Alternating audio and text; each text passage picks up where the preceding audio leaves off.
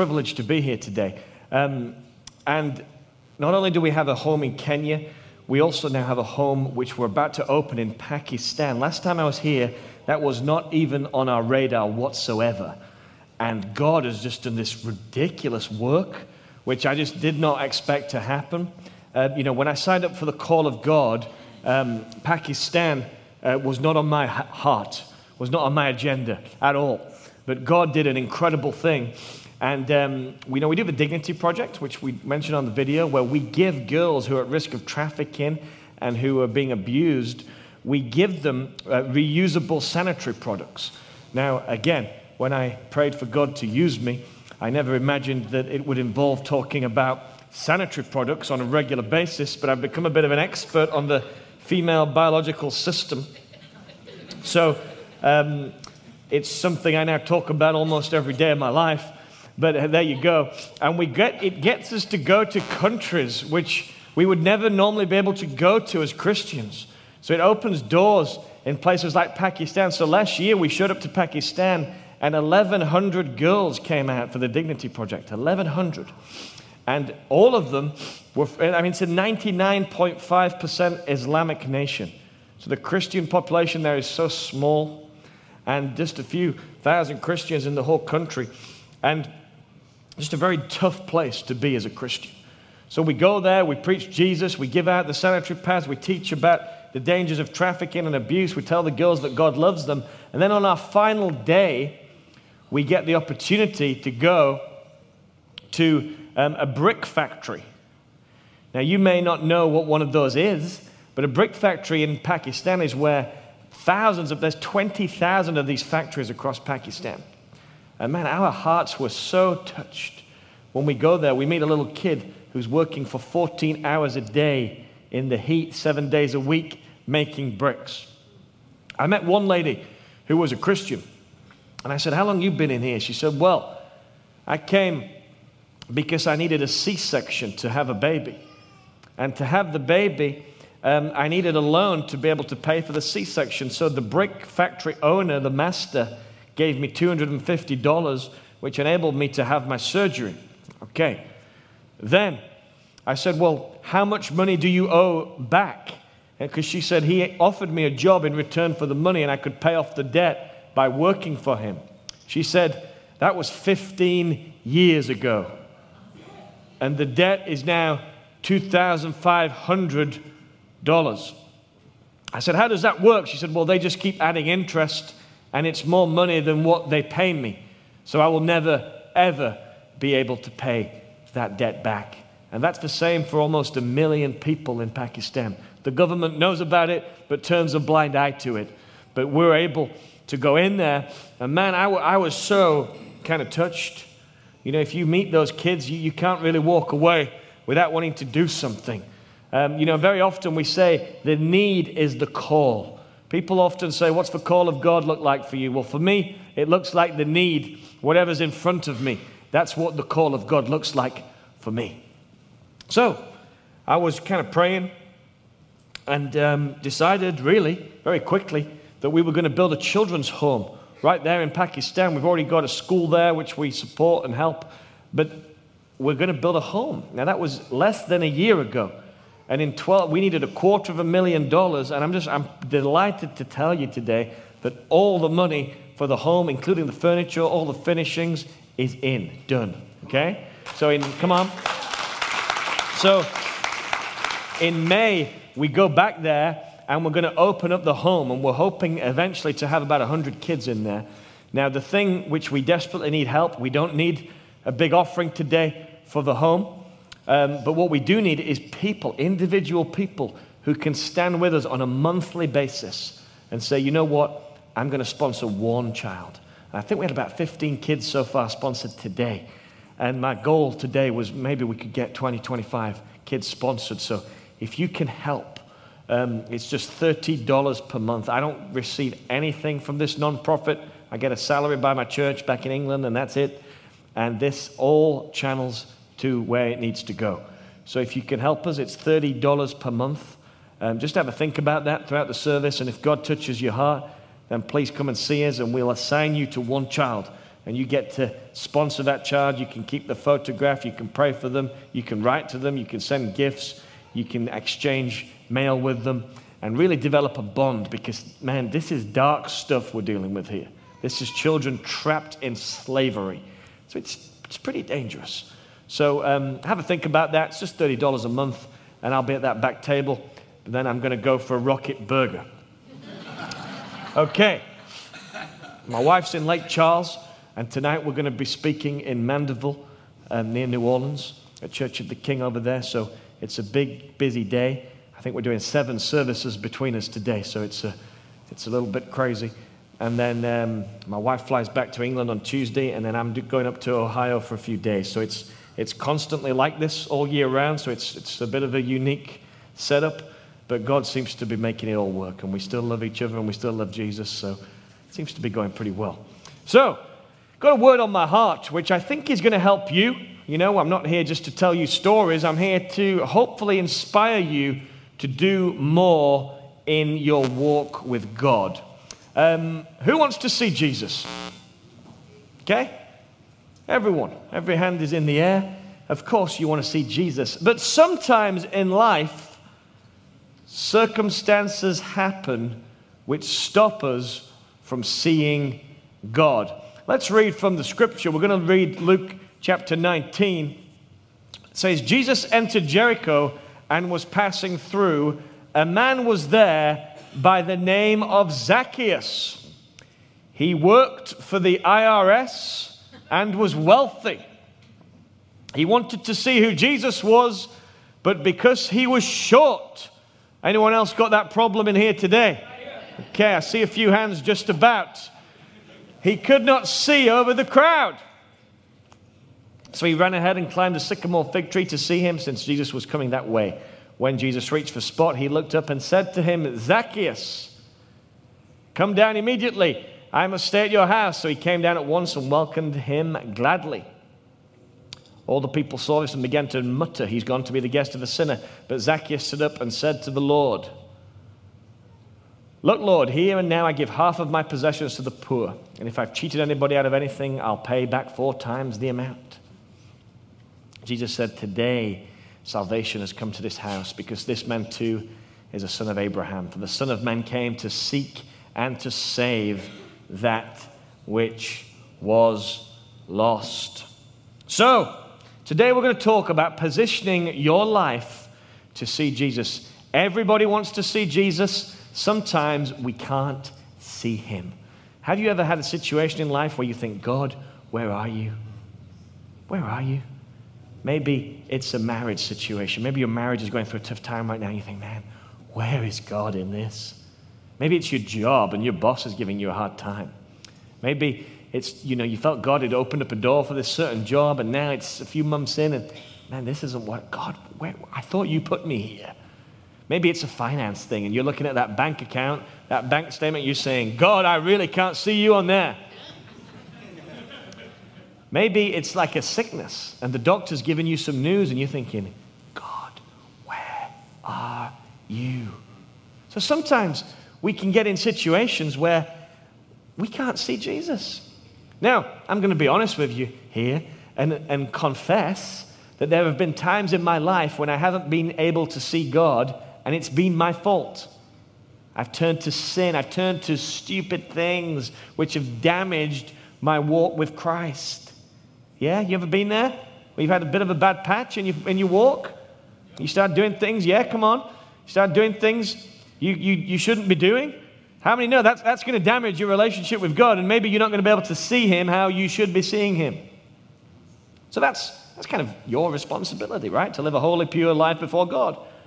But sometimes we fail to see God, and it isn't our fault.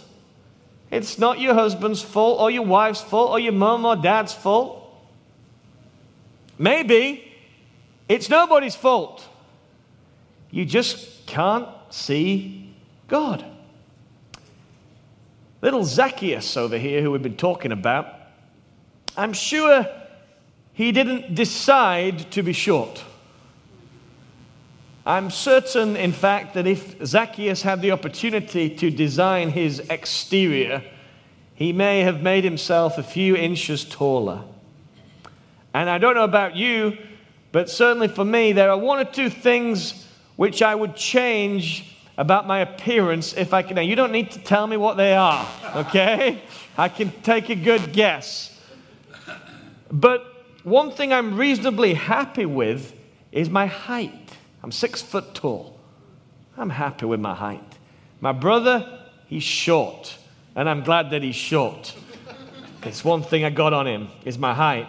Now, I'm not short, but listen to this. Listen carefully. I can fall short as a Christian and as a human being. In fact, the Bible says all have sinned and fall short of the glory of God. You may have heard that scripture before. There's another scripture where Paul writes, there is not one righteous. No, not one. In other words, everyone is on a journey and everyone is dealing with some stuff. Even if you're a pastor in here today, even if you work on the dream team, even if you've got a position, guess what? You're struggling with stuff like the rest of us are. No one's perfect except God. So all have sinned and fall short of the glory of God. I'm going to talk for a few moments about falling short. You know, as a missionary, when you are doing what I do, you have a weight of financial responsibility on your shoulders, which those of you who run companies and own businesses will understand. It's pretty, nobody really understands the pressure of being a leader until they are a leader. And it's a 24/7 responsibility. You don't get a day off from being a leader, okay? You may have a day off from the office, but you don't have a day off mentally from running a business or a non-profit or a church or whatever God has put you in charge is a 24/7 commitment, which most people don't understand. So financially, guess what? I fall short. I mean, I'm 31 years old, and I know you might say you look a little bit older than that. Well, this is why, okay? Okay? Because the responsibility we have is humongous. 45 people every month in Kenya, I have to pay their salary. 45. In Pakistan, that's going to be added maybe 10, 15 people. We've got a project in Sri Lanka where we're feeding widows and their children who are war victims and have no way of taking care of themselves. We're also establishing businesses in Sri Lanka to try and support these women and give them a sustainable income. This Dignity project, I mean, we're looking at a project in India where we're going to have anywhere between 5,000 and 10,000 girls show up in one day, and the budget's looking at $75,000 to $85,000 right now, which I've got to pay by November. It's a lot of money. Pakistan, children, meals, clothes, homework, home studies, uniforms, I mean, education, health bills. I mean, imagine that multiplied by hundreds of kids. So I regularly fall short. But guess what? I position my life in a place where I can see Jesus. And I'm going to show you how I do that. This is not about finance, but I'm going to take 2 minutes to tell you a story. Turn to the person next to you and say, bananas. In an English accent. There you go. The Queen would be proud of you all. In the first service, I said y'all and felt like I've disgraced my country. So, bananas. Now, why am I saying bananas? Well, I was in Alabama a few years ago. I know how much you guys love Alabama around here. And there was a pastor I was with. And he was with me. He's a mutual friend of Pastor Bubba and I. And he looked at my wife over Starbucks and said, I got a word from God for you. So we got excited because the man of God's going to prophesy. And it's like, yay, word from God. And he looks at her and says, bananas. What? Banana? What is this guy on about? And he honestly said, God says bananas. One day you'll understand why. I'm thinking this guy's losing the plot. This is crazy. I'm going back to London. So, these Alabama people, crazy. So, I get back there, and then I end up in a church 6 months later, and the lady comes up to me. We're building our children's home in Kenya at this time. We need $300,000. We had nothing. And when I say nothing, I'm exaggerating. Like we were zero, okay? And we had no hope. $300,000 to us back then may well have been 10 million. It was that impossible. It really was. So I went to preach at a church, and a lady came up to me afterwards, and she said, hey, I'm going to do a sponsored walk, and I'm going to give the finance from the walk to your home project. I thought, well, God bless you. That's very kind of you. And I forgot all about it. I'm going to be really honest with you. A few weeks go by, she emails me, and she says, Pastor, I did the walk, and I raised $19,000. I'm like, wow, that is a long walk. Where did you go? So she's like saying, look, well, I got $4,000 from my friends and family, but then one businessman gave $15,000. I was like, wow, that's amazing. So I'm kind of like, I want to meet this guy. And a few months later, I got to go back and I met him. I went to his home. It's a big home with tennis courts and acres of land and loads of cars. And, he's a very old, frail man who answers the door. We come in there. And as we're talking, sharing stories, my wife's telling all about what we do. And he gives another $10,000 in his house. He's now given $25,000 in 1 hour of meeting him. I'm like, I want to spend more time with this guy. So it's just like amazing. $25,000. So I'm like, man, that's crazy. That's so cool. So then I start to ask him, what do you do for a living? Or what did you do for a living? He's retired. He tells me about gas station chain and ice cream parlors. And then he talks about insurance companies. And he's telling me all about this big, he was the owner of the Cincinnati Reds baseball team. Like his family owned that team. So, like big stuff. And then right at the end, he's like, but we sold one business for $1 billion. I said, what was the name of it? And he said, it was Chiquita Bananas. The little blue sticker you get on your banana. My friend's family owned that company. So he went on to give almost $100,000 in those early days of us starting up. You see, you might fall short, but when you position your life in a place to see Jesus, you will always see him. A few years back, my body fell short. No, I didn't shrink, but I had a terrible sickness where I was diagnosed with cerebral malaria. I had every symptom of Ebola. Remember the Ebola outbreak? Don't worry, I don't have it now. You're okay. It's all good. I'm clean. People look a bit scared. They shook my hand on the way in. You're not going to die. But I had every symptom of Ebola. I did not have Ebola, but I had cerebral malaria, which affects your lungs, your liver, your kidneys, your heart, and your brain. Your whole body goes into shutdown, and then you die a slow and painful death. Not fun. Okay? Not fun. 5% of it in your body can kill. I was at 50%. So pretty much done.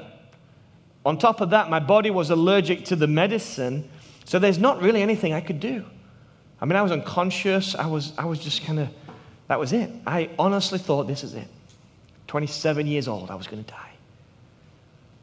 And then my wife did what all good Christian women would do when their husband's in a moment of crisis, and she logged onto Facebook and typed out a message saying, please pray for my husband, Matthew. We need a miracle. That's it. That was it. And then God sent that message around the world. People shared it, and thousands of people prayed. And the next thing you know, my lungs are getting better. My heart's getting better.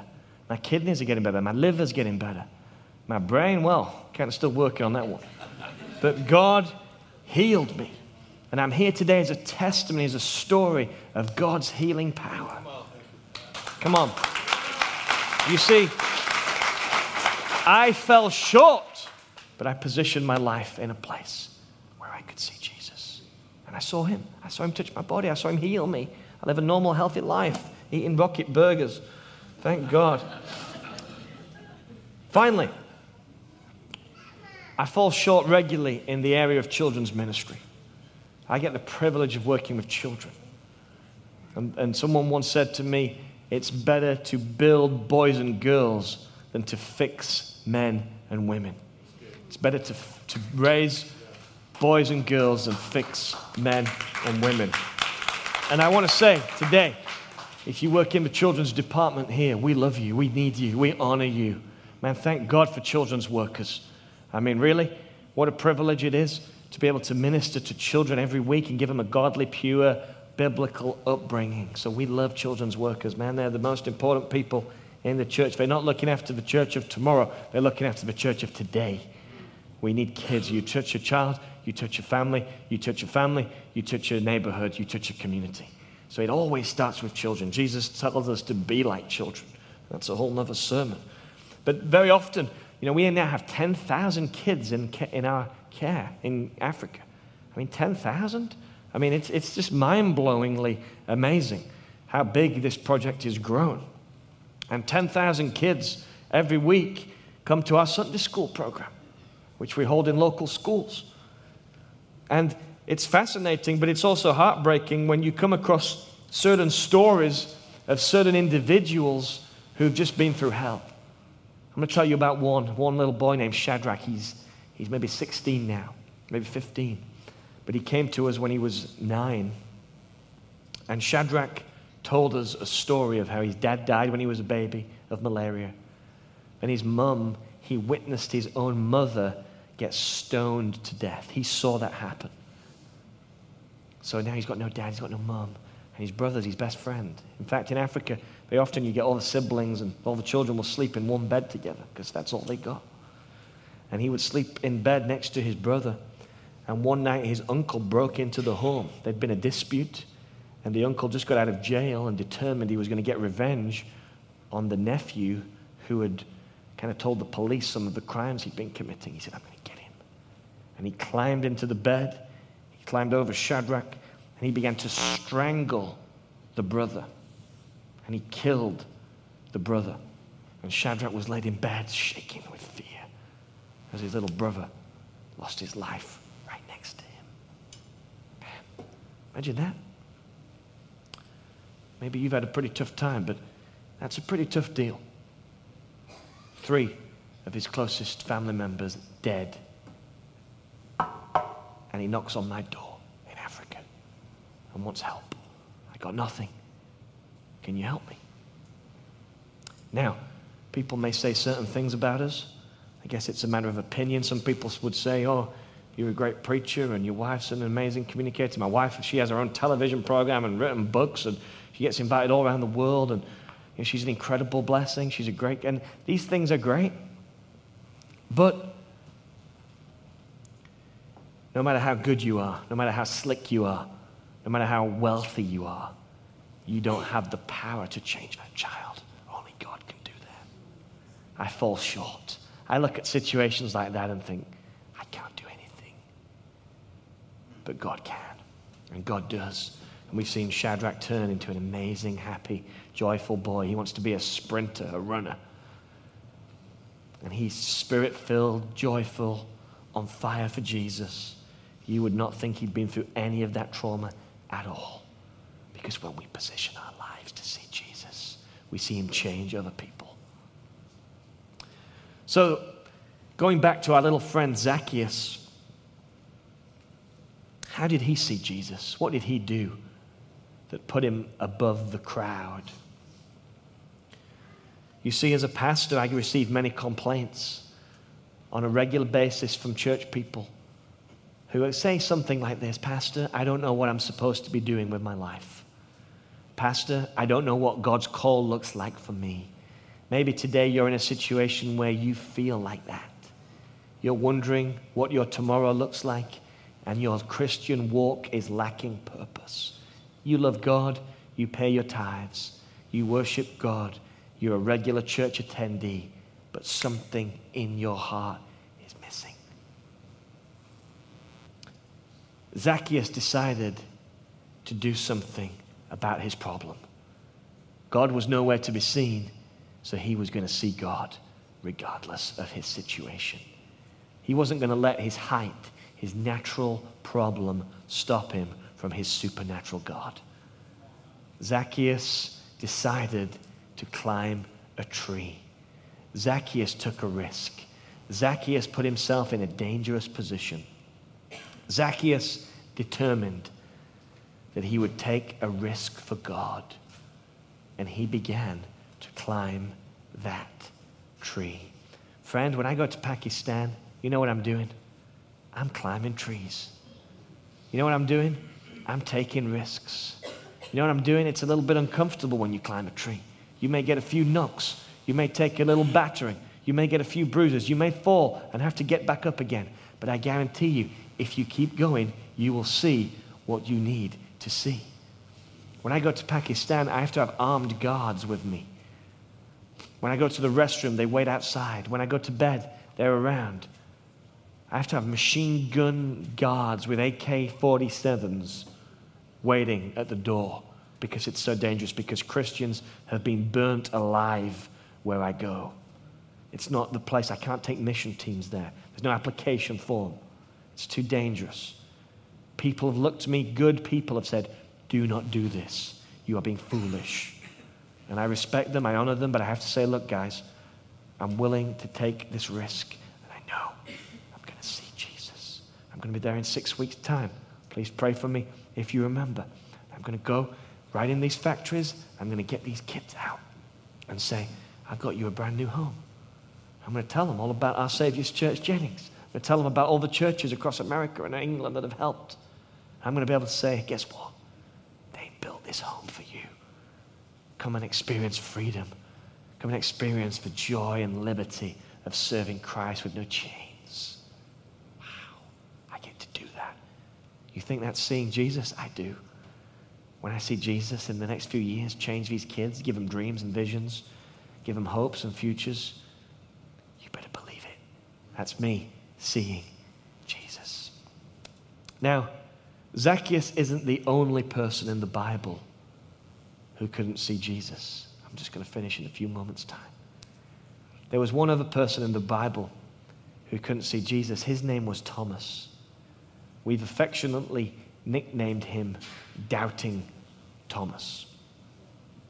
Thomas said, I don't believe that Jesus is raised from the dead. I don't believe it unless I put my hands where the nails went. And unless I put my hand in the side where the spear went, I won't believe. So guess what happened? Jesus showed up. And Jesus said, Thomas, touch my wounds. Get your hands dirty. Yeah? Put your hands where no one else wants them to go. And you're going to see me. And Thomas says, my Lord and my God. And he sees Jesus. One by One has 10,000 children a week in its Sunday school. We have several hundred children in our homes who we give 24/7 care for.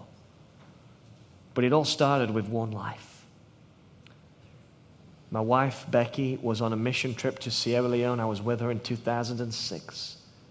Sierra Leone is a poverty-stricken, war-ravaged nation, torn by a rebel fight, which lasted for years, and there were thousands of victims.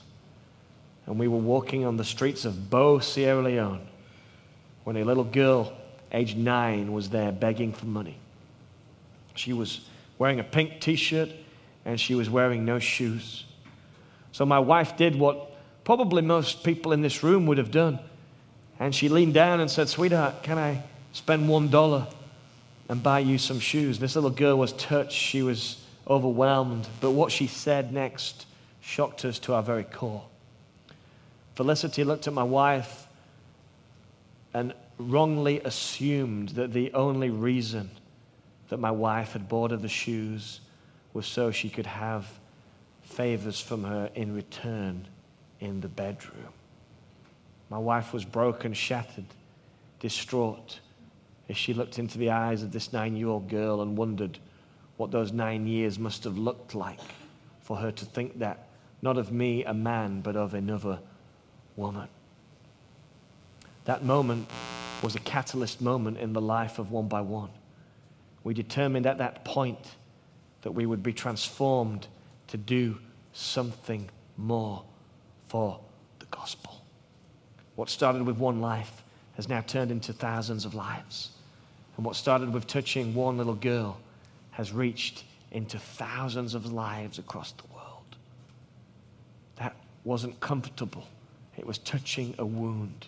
It was getting our hands dirty. It was climbing a tree. But here we are today, celebrating because we see Jesus. So what does it look like for you as I conclude and go for my rocket burger? What does this message mean for you? Well, all of us have a responsibility and an opportunity to reach lives. Could it be that the reason you don't see Jesus is because maybe you haven't taken enough risks? Maybe God's calling you to climb a metaphorical tree. Maybe God's asking you to touch some wounds that you perhaps don't want to touch. Maybe, just maybe, God has a plan for you, but He's waiting for you to take that risk. Not everyone can get on a plane to Pakistan. I understand that. Not everyone's crazy enough to do that. I certainly understand that.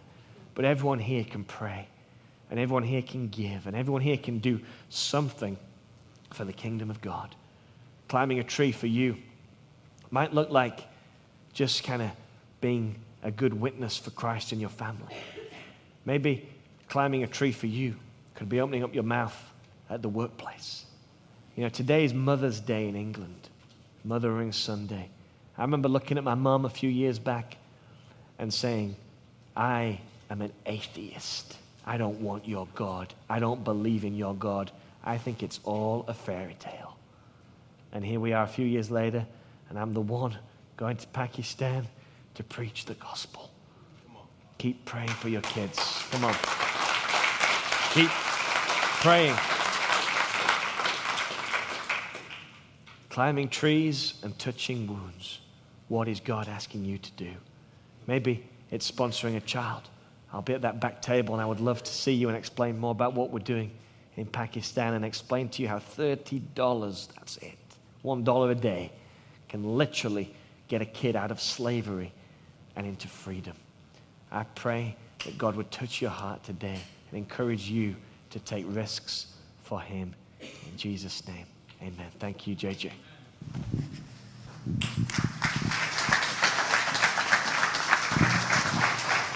Thank you, Pastor Matt. That is extraordinary. That is just extraordinary. You know, maybe for you today, the first risk you got to take is to put your hand in Jesus' hand, to make that decision to start following Jesus Christ with and believing in Him with all your heart. So I want us to pray together and give folks here today an opportunity to respond to this call. So can we all just close our eyes real quick?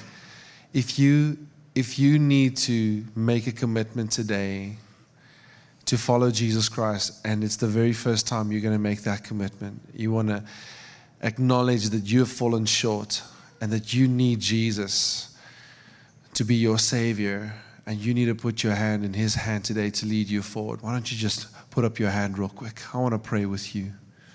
I want to pray with you. Hands going up. 1, 2, 3, 4, 5, 6.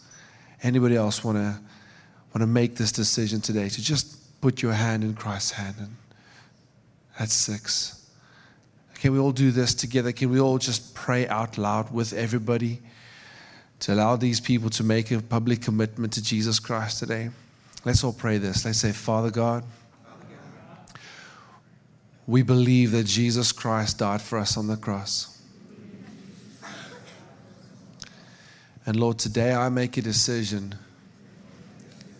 to give my life over to Him. I realize that Christ died on my behalf, and that today, by faith, I can become a child of God. So I believe in you, Christ, and what you did for me. And I trust in you alone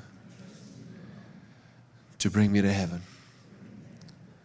Lord, I thank you that I can pray over these people a blessing, Father. Thank you that today the miracle of rebirth takes place in their hearts as they decide to put their trust in you and you alone for their salvation. Lord, I also pray, Father, that you will lead them on in this journey of getting to know you and understanding this relationship that starts today with their Heavenly Father. I thank you for this in Jesus' name.